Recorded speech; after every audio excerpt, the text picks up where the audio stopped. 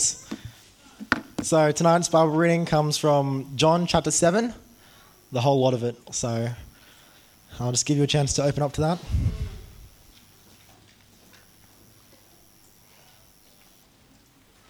After this, Jesus went about in Galilee.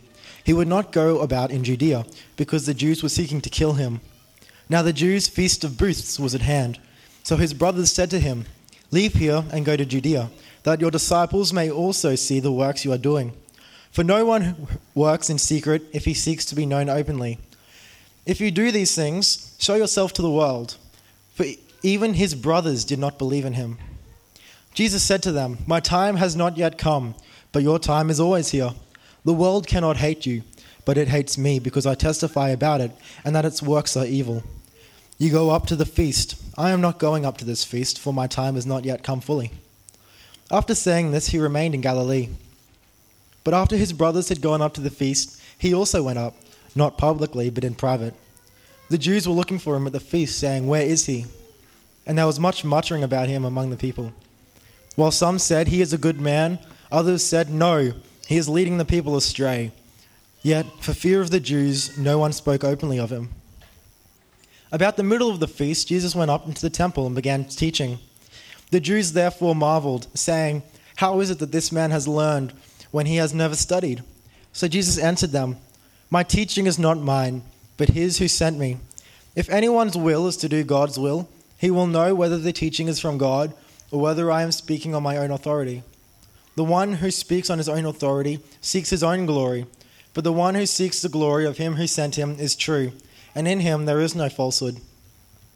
Has not Moses given you the law? Yet none of you keeps the law. So why do you seek to kill me?" The crowd answered, "You have a demon. Who is seeking to kill you?" Jesus answered them, "I did one work, and you all marveled at it. Moses gave you the circumcision, not that it was from Moses, but from the fathers, and you circumcise a man on the Sabbath. If on the Sabbath a man receives circumcision, so that the law of Moses may not be broken, are you angry with me, because on the Sabbath I made a man's whole body well? Do not judge by appearances, but judge with right judgment." Some of the people of Jerusalem therefore said, "Is not this the man whom they seek to kill? And here he is, speaking openly, and they say nothing to him. Can it be that the authorities really know that this is the Christ? But we know where this man comes from, and when the Christ appears, no one will know where he comes from." So Jesus proclaimed as he taught in the temple, "You know me, and you know where I come from, but I have not come of my own accord. He who sent me is true, and from him you do not know.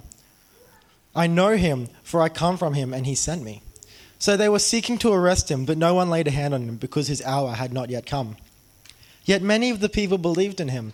They said, "When the Christ appears, will he do more signs than this man has done?" The Pharisees heard the crowd muttering these things about him, and the chief priests and Pharisees sent officers to arrest him. Jesus then said, "I will be with you a little longer, and then I am going to him who sent me. You will seek me, and you will not find me. Where I am, you cannot come." The Jews said to one another, "Where does this man intend to go that we will not find him? Does he intend to go to the dispersion among the Greeks and teach the Greeks? What does he mean by saying, 'You will seek me and not find me, and where I am, you cannot come'?" On the last day of the feast, the great day, Jesus stood up and cried out, "If anyone thirsts, let him come to me and drink. Whoever believes in me, as the scripture has said, out of his heart will flow rivers of living water." Now this he said about the Spirit, whom those who believed in him were to receive. For as yet the Spirit had not been given, because Jesus was not yet glorified. When they heard these words, some of the people said, "This really is the prophet." Others said, "This is the Christ." But some said, "Is the Christ to come from Galilee? Has not the scripture said that the Christ comes from the offspring of David, and comes from Bethlehem, the village where David was?" So there was a division among the people over him. Some of them wanted to arrest him, but no one laid hands on him. The officers then came to the chief priests and the Pharisees, who said to them, "Why did you not bring him?" The officers answered, "No one ever spoke like this man." The Pharisees answered them, "Have you also been deceived?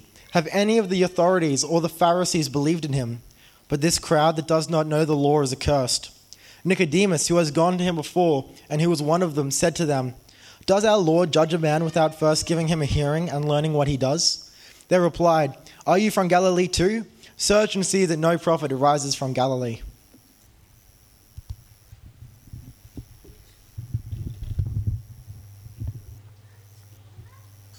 Thanks, Ryan. No. Yes, no. No. Yes? No.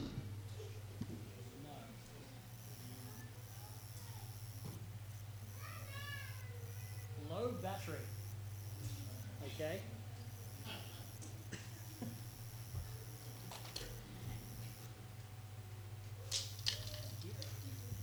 That's okay. We have messages first. I believe we have a couple of notices to go through, so we'll jump into that real quick. Thanks for reading that big chapter, Ryan. I kind of wanted us to go through the whole thing at once because it's this one big episode about Jesus at the Feast of Booths, the Feast of Tabernacles. So keep all that you just heard in your short-term memory, and then look at this, and then we'll come back. Okay. Vanuatu crisis, Cyclone Pam. There's little inserts in your bulletins, information in there on how to give for Baptist World Aid. It's kind of our duty as Christians to help the poor and the afflicted. It's a privilege we have that we get to be encouraged by God directly to do that. So please think about that, read that in your bulletins, and be generous with those who need help. And our Easter services on Maundy Thursday, Good Friday, Easter Sunday. Details are there. I believe they'll be reprinted in your bulletin as well. Easter, this is the most significant time of year for us, which syncs up neatly with the passage we're going through now, because the Festival of Booths is the most significant holiday for the ancient Jews.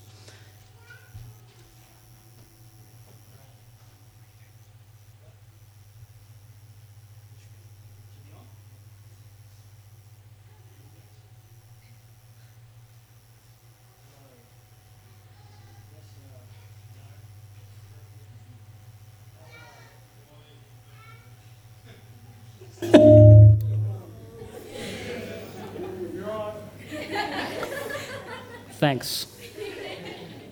All right. I'm going to pray, and then we're going to look at the scriptures.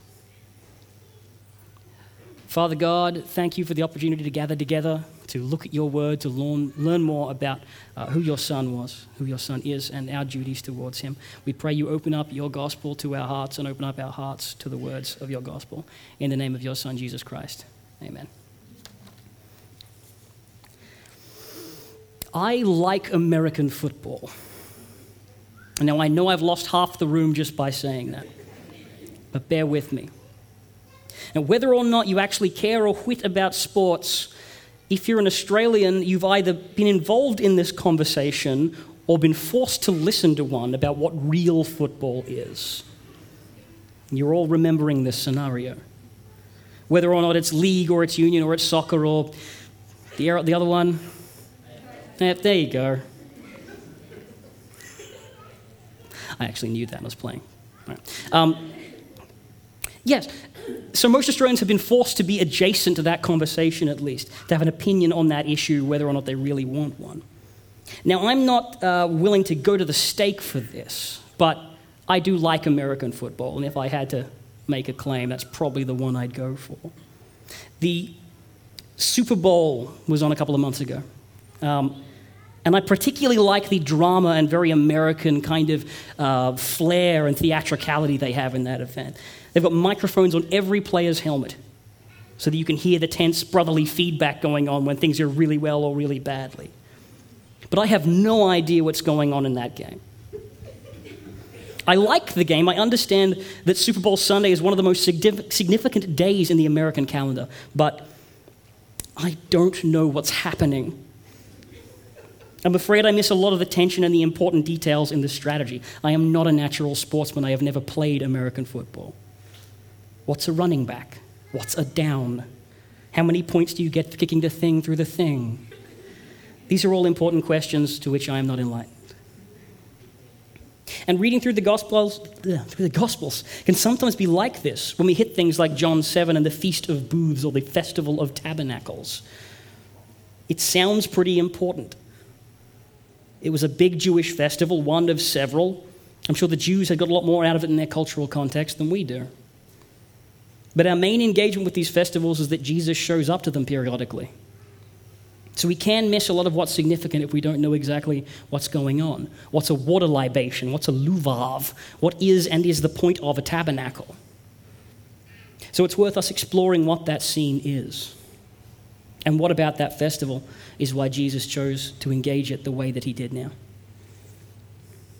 So the Jews have three big, very significant feasts, or the first century Jews had these three big, very significant feasts throughout the year that called all the Jews to come to Jerusalem to participate in them. They had Passover, they had Pentecost, and they had the Feast of Tabernacles. Tabernacles is the last one in their calendar year and the most significant holiday, arguably. It's the Festival of Atonement. It's a joyous celebration. The tabernacles, or booths, are their little tents or makeshift huts that they make, and they eat their meals in these little huts for the duration of that week as a kind of remembrance of how God led them through the desert for 40 years fleeing from Egypt. And that's a way for them to kind of recreate the nomadic homelessness they went through at that time, to remember how dependent on God they are. There's lots of music, lots of dancing, and interestingly I learned that apparently the men danced, but the women didn't. So what they did was they constructed special seating around the temple for this event. And the men would go down and dance, and the women would sit in these stadium seats and watch them dance. Now, I don't know what you think of when you hear the words Jewish festival. I'd always kind of assumed it was mostly chanting and calf slaughtering, but apparently, on this most holy ritual of the year, the wives of Jerusalem grabbed a stadium seat and sent their husbands out into a kind of dance battle royale. Every day they led this merry procession for a week from the temple to the edge of the city. I like to assume it happened in a kind of a conga line. I can't back that up. But the priest at the front of the line would take some water from this sacred spring at the edge of the city, and then they boogie back to the temple, continuing to dance and sing. And amidst this, they used that water for the water libations, a water offering. They're pouring that out before God. And amidst that, more dancing and actual legitimate flaming torch juggling. Sounds fake, right? But no, genuinely part of the spectacle. Water and light were the two big themes of this festival. And so lots of flame, lots of water. And it's this festival with all this spectacle and grandeur that Jesus' brothers are harassing him about in the opening of this chapter. They say, "Leave Galilee and go to Judah. No one who wants to become a public figure acts in secret. Since you are doing these things, show yourself to the world." Now, being a Jew, he was required to go up to the festival anyway, culturally. His brothers here are trying to convince our Lord that the festival is the best place for him to do his miracles if he's really trying to gain all this attention. Now, what happens next we have to view carefully because it's very easily misunderstood. Because two things happen. In verse 8, Jesus says, "I'm not going up to the festival because my time has not yet come." And then in verse 10, Jesus goes up to the festival. We have a word for when someone says something and then does the opposite. And we don't usually ascribe that to the actions of Jesus. So the obvious question here is, did Jesus lie to get his brothers off his back? The answer is, kind of looks that way on first pass, but no. Verses 6 and 7 make clear the intention and reason for Jesus' actions. Therefore, Jesus told them, "My time is not yet here. For you, any time will do. The world cannot hate you, but it hates me because I testify that its works are evil. You go to the festival. I'm not going up to the festival because my time has not yet fully come." Then Jesus waits in Galilee for a little while before heading up secretly so he can pop out halfway through the festival. So Jesus has a specific timing about how he intends to arrive and appear during the Festival of Booths, because he knows the Jewish officials are hostile to him. So we do well to see that Jesus' response to his brothers there is him turning down his offer to go with them on the first day rather than the festival in total. Now, 2 weeks ago, we looked at John 5 and how after this healing Christ did on the Sabbath, they took notice of him, the Jewish leaders and authorities, and decided at that point they kind of wanted him dead. They haven't forgotten, and neither did Jesus. So he decided to go up in secret. And imagine the surprise of those authorities when he does, in fact, show up halfway through the festival teaching at the temple, with all the authority and the wisdom in the way that Jesus classically teaches. The people hear him during these days of teaching and celebration, and they have mixed reactions. We get reactions ranging from, "You have a demon," which is the first century equivalent of calling a man crazy, all the way to people believing in him straight away and saying, "When the Messiah comes, will he perform more signs than this man? What more proof do you need?" And he is the Messiah. Twice the crowd tries to seize him, and the temple guards are sent to capture him. But no one can lay a hand on him. In fact, the temple guards get to return sheepishly to their temple leaders with this kind of comedic scene between verses 45 and 52, where the Pharisees ask them, "Why didn't you bring him?" And they say, "No one ever spoke like this guy." That's great. "Why didn't you arrest him?" "He convinced us not to." But the kicker of this chapter, the most impressive moment, comes in verse 37. After the people have tried to grab him and the guards are dispatched and are hunting around for him, Jesus stands up and in a loud voice says, "Let anyone who is thirsty come to me and drink. Whoever believes in me, as Scripture has said, rivers of living water will flow from within them." Now, without understanding the context of that festival, it sounds like Jesus making a claim to be refreshment to the soul. But knowing that festival of booths is structured around this water libation, this special pouring out of the water, we can see he's claiming more than that. He's taking the metaphor of the water from that ritual, from that festival, and applying it to himself. Like he would do during Passover when he took their tradition and made that about himself when he and the disciples had the Last Supper. And like he would do on Pentecost when he would unleash the power of the Holy Spirit after he was raised from the dead. Here Jesus invades this holy celebration, indicates himself and says, "I am the real source of the water you need. This whole festival is about me." It's Jesus declaring himself to the people as the Son of God, sent to speak God's teaching and in time to send the Holy Spirit into the souls, into the bodies of those believers, to make in them rivers of living water. Now, this chapter could be cut up into many sermons, 4 or 5, because there's so much in it, and the way people react and the way Jesus presents himself are all excellent for Bible study. But I want to talk about 3 things this passage tells us about who Jesus was to the people who were in Jerusalem during that festival and what that means for us. First, Jesus was the one they were dancing for. Jesus was the one they were celebrating for. They didn't know it, but they were twirling torches and cutting rugs and playing instruments all for him that whole time, and had been doing so for hundreds of years. All this celebration, all this ceremony was about remembering God preserved the Jews in the wilderness, and that by their offerings that they could be reconciled to him. This water offering and all the fattened calves and lambs that came in Hebrew history, they're all images of sacrifice that are meant to point back towards Jesus. Christ points to himself and points out pretty explicitly in this chapter, and some of the people actually listened to him and got it this time around. But plenty didn't, dismissing him and taking the celebration for granted. Because Jesus is the reason they have to dance and celebrate. Without him, rejecting him, there's only the horrible reality that everything else they have to celebrate is going to pass away. Now, we know Jesus is the reason for our celebration. We don't go in so much for ritual dancing in this church. We're more sedate than that. And Baptist churches have a historically checkered record of being certain about how much celebrating is too much celebrating in a service. Honestly, when we're singing as a church and the youth block over here starts clapping along to a song, that feels pretty special. But to some churches, though, instruments, clapping, joy, all of these things are one step down a path that leads to disco balls and glow sticks and rave parties and Satan, and they want to stay entirely away from that stuff. But whether it's a mosh pit of young people at Easterfest, or if it's a warbling choir in a traditional church, the reason that we have to worship and sing and dance is that Jesus Christ has come. He's been that perfect sacrifice that we needed, and we can have through him the promise of new life. Now, if you don't normally sing when the music's going, I invite you to reconsider it tonight when we rise to worship later on. We have a gift that is worth singing about.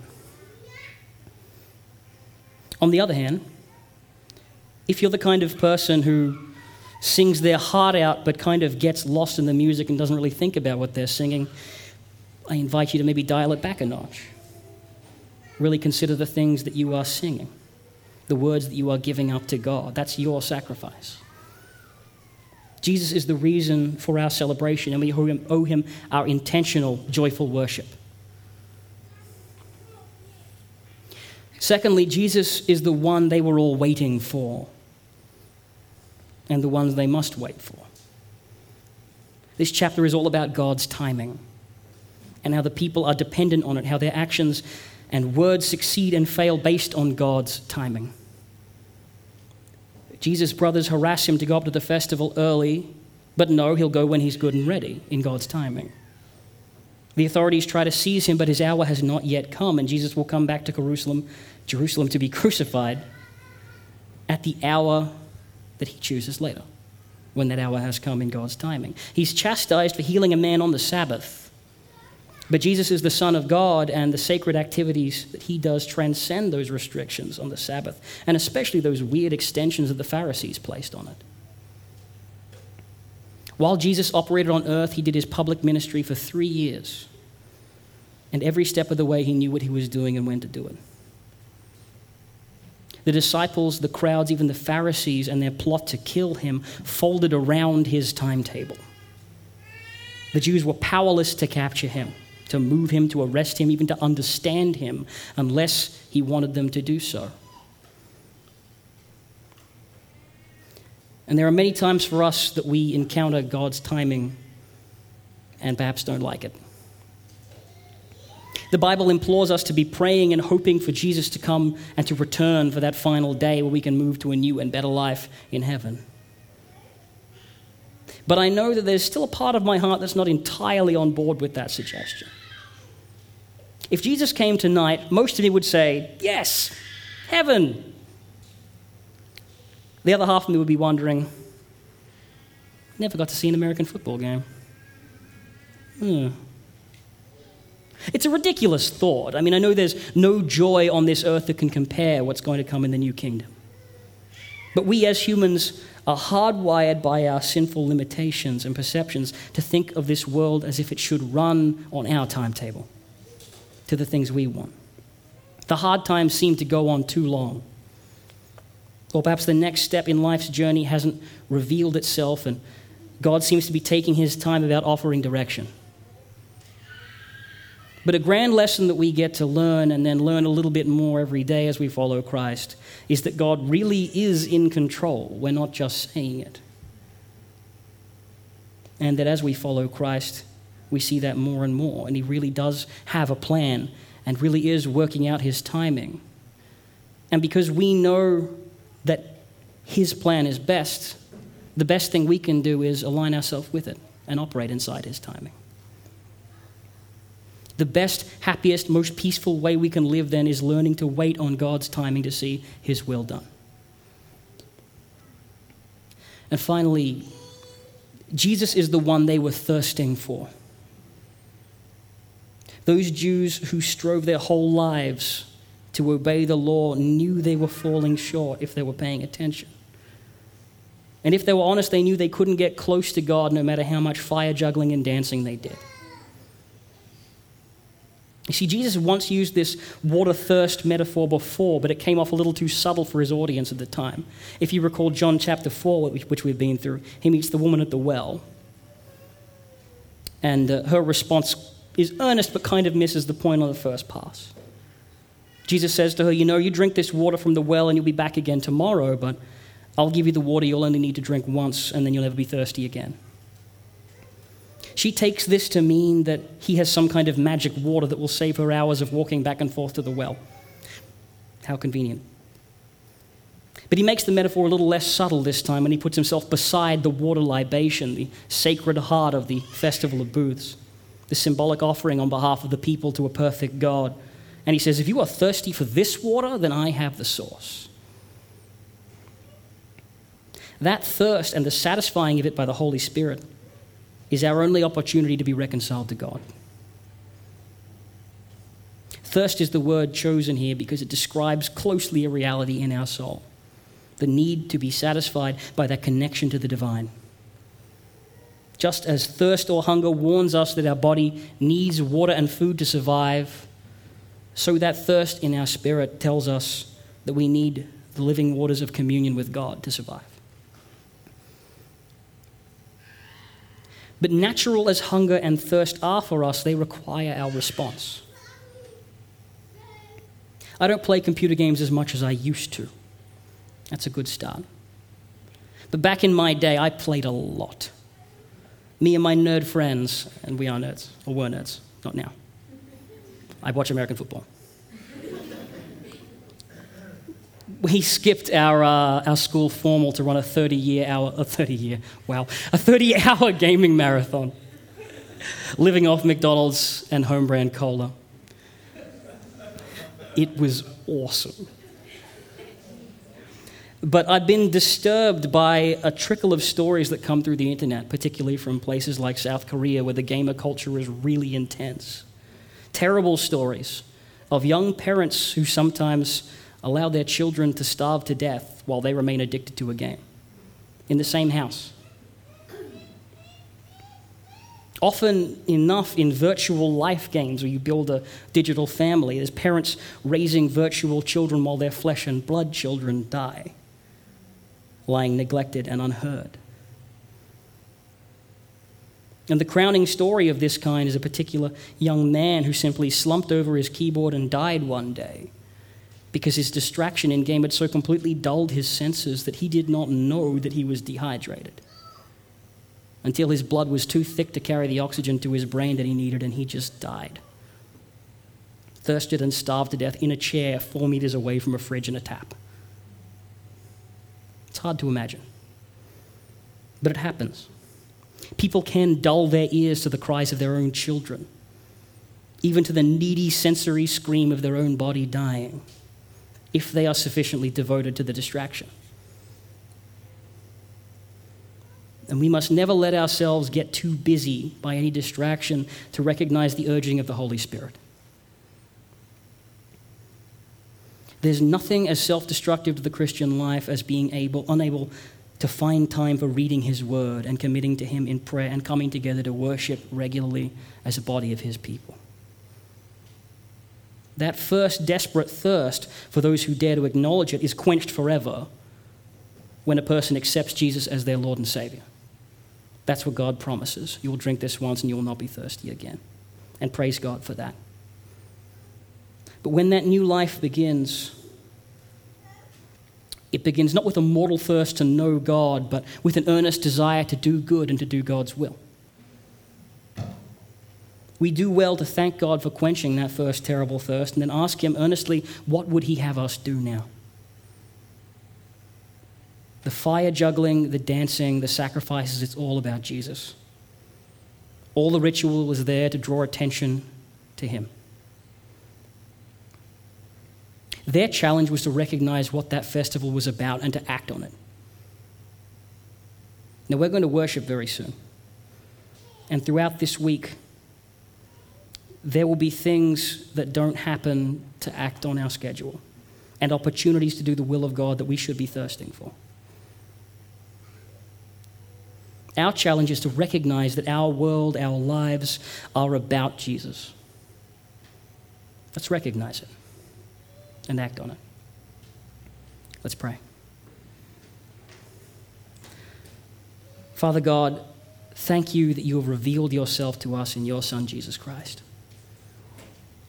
the one that our souls thirsted for and you satisfy. Please help us to abide by your timing and to rest in your control. Help us to remember and recognize that we're on your side and we follow your timing. And be with us now, God, as we come to worship you.